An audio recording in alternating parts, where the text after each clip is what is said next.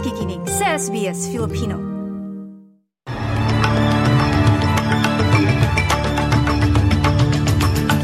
Sa ulo ng mga balita ngayong linggo, 20 ng Nobyembre taong 2022. Sa Australia, isang katawan natagpuang patay sa baha sa Eugowra, habang Regional New South Wales naghahanda sa panibagong bagyo. Sa balita sa Pilipinas, super app na TokTok na gawang Pinoy, ginawa na ng prestiyosong gawad sa business communication. At sa balitang sport, kontrobersyal na talumpati ng pinuno ng FIFA sa besperas ng World Cup. Alamin. Yan ang ulo ng mga balita sa oras na ito.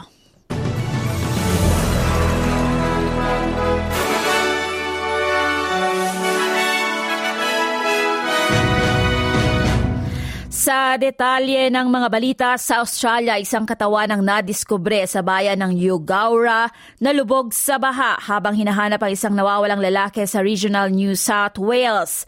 Bagaman hindi pa opisyal na kinikilala ang natagpo ang labi, naniniwala ang mga pulis na ito ang 85 anyos na lalaki na huling nakita sa kanyang tahanan noong Lunes. Ang naturang lalaki iniulat na nawawala nang hindi ito makontak ng kanyang mga kaanak at hindi rin malaman kung nasaan ito sa gitna ng matinding pagbaha sa unang bahagi ng linggong ito. Samantalang muling naghahanda ang mga komunidad sa rural New South Wales para sa mga panibagong masamang panahon at inaasahang mapaminsalang hangin. Patuloy naman ang pagtatrabaho ng mga emergency services sa mga binaha at apektadong lugar. Sa balita sa ibayong dagat, nagbabala ang European Union na uurong ito sa mga negosasyon kaugnay ng climate change kung hindi magkakaroon ng maayos na kasunduan. Sa ginawang pahayag sa sidelines ng COP27 Summit sa Egypt, sinabi ni EU Climate Policy Chief Frans Timmermans, naniniwala siya na magkakaroon ng kasunduan sa pagitan ng mga negosyador sa mga pinakamahalagang issue. Sa unang bahagi ng linggong ito, nag-alok ang EU. Napapayag ito na magbigay ng kabayaran o loss and damage compensation para sa mas mahihirap na bansa na apektado ng climate change. Isang deal ito na dapat nasang-ayunan ng lahat ng bansa, ani Timmermans. The European Union wants a positive result. But we don't want a result at any price. We will not accept a result if it takes us back. We need to move forward, not backwards. So you walk away if there's no... We need to move forward, not backwards. And all ministers, as they have told me, like myself, are prepared to walk away if we do not have a result that does justice to what the world is waiting for, namely that we do something about this climate crisis.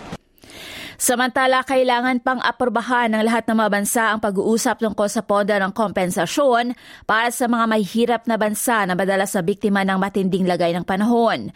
Ilang ministro at mga kinatawanang nagsabi na naabot ang isang kasunduan sa kabila ng pinagtatalunan pa ang ilang puntos na nakapaloob sa agreement. Pinuri ng German climate envoy na si Jennifer Morgan ang commitment ng European Union. The European Union said we want to make sure that the vulnerable populations, the vulnerable countries around the world, they're the ones that are supported here through a loss and damage fund. That's what we're working on. That's that whole piece, because we know that we have to keep 1.5 degree in sight in order to keep the losses and the damages in check. Samantala, nilinaw ng Chinese climate envoy na si Xi Zhenhua na kailangang manggaling sa mga developing countries ang pera. Sa technical na usapan, hindi kasama dito ang China.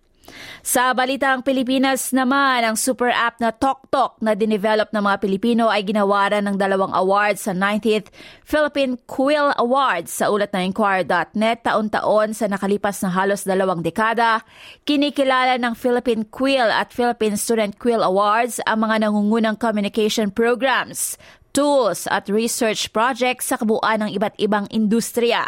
Ang TokTok ay isang app para sa ligtas, walang hassle na delivery at pag-order online ng inyong mga kailangan na hindi na ninyo kailangang lumabas ng bahay.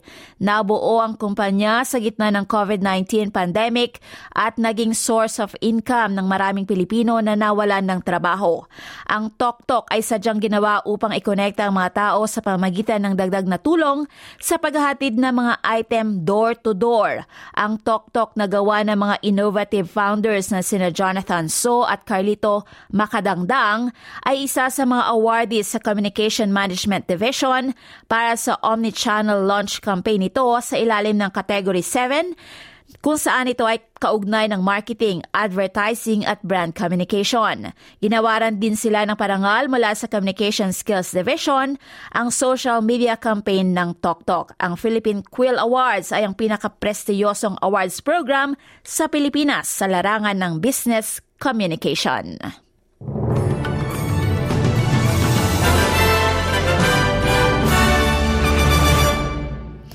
Sa balitang sports, sa rugby, panalo ang Australia kontra Samoa sa score na 30-10 sa Men's Rugby League World Cup Final. Ito ang 12 beses na maging world champions. Ang Kangaroos, panalo rin ng Australian women's team na Gila Roos kontra New Zealand sa Women's Rugby League World Cup Final sa score na 54-4. Sa balitang FIFA World Cup naman, pinasadahan ng patama ng Pangulo ng FIFA na si Gianni Infantino ang mga bansang kanluranin sa pagbatikos ng mga ito sa World Cup host na Qatar. Pinintasan ang global governing body ng football sa naging desisyon nito na gawin ang tournament sa isang bansang Muslim kung saan ang nasa spotlight ang pagmaltrato sa mga migrant workers at mga karapatan ng mga taong LGBTQI+. Sa isang oras na monologue sa Doha, sa bisperas ng simula ng World Cup, inihalintulad ni Infantino ang sarili sa mga marginalized na migrant workers sa pagsabing siya ay nabuli noong siya'y bata. Ganito sinimula ni Infantino ang kanyang talumpati. Today I feel Qatari. Today I feel Arab. Today I feel African. Today I feel gay. Today I feel disabled. Today I feel a migrant worker. I know what it means to be discriminated, to be bullied as a foreigner in a foreign country. As a child at school, I was bullied because I had red hair.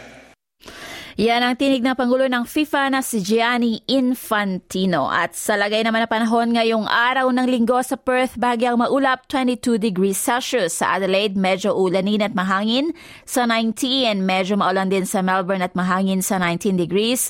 Uulan din sa Hobart 18. Maging sa Canberra uulan pero huhupa rin sa 18. Maaraw naman sa Wollongong pero magiging mahangin sa 25 degrees. Maaraw din sa Sydney at mahangin sa 26. Sa Newcastle, magandang araw sa 31. Uulan naman sa Brisbane at posibleng may kulog at kidlat sa 33 degrees. Sa Cairns, kadalas ay maaraw sa 33. At sa Darwin, may panakanakang pag-ulan at posibleng may kulog at kidlat sa 33 degrees. At sa Maynila, kadalas ay maulap sa 30 degrees. At yan ang may init na balita sa oras na ito. Ako ang lingkod, Annalyn Vilata para sa SBS Filipino.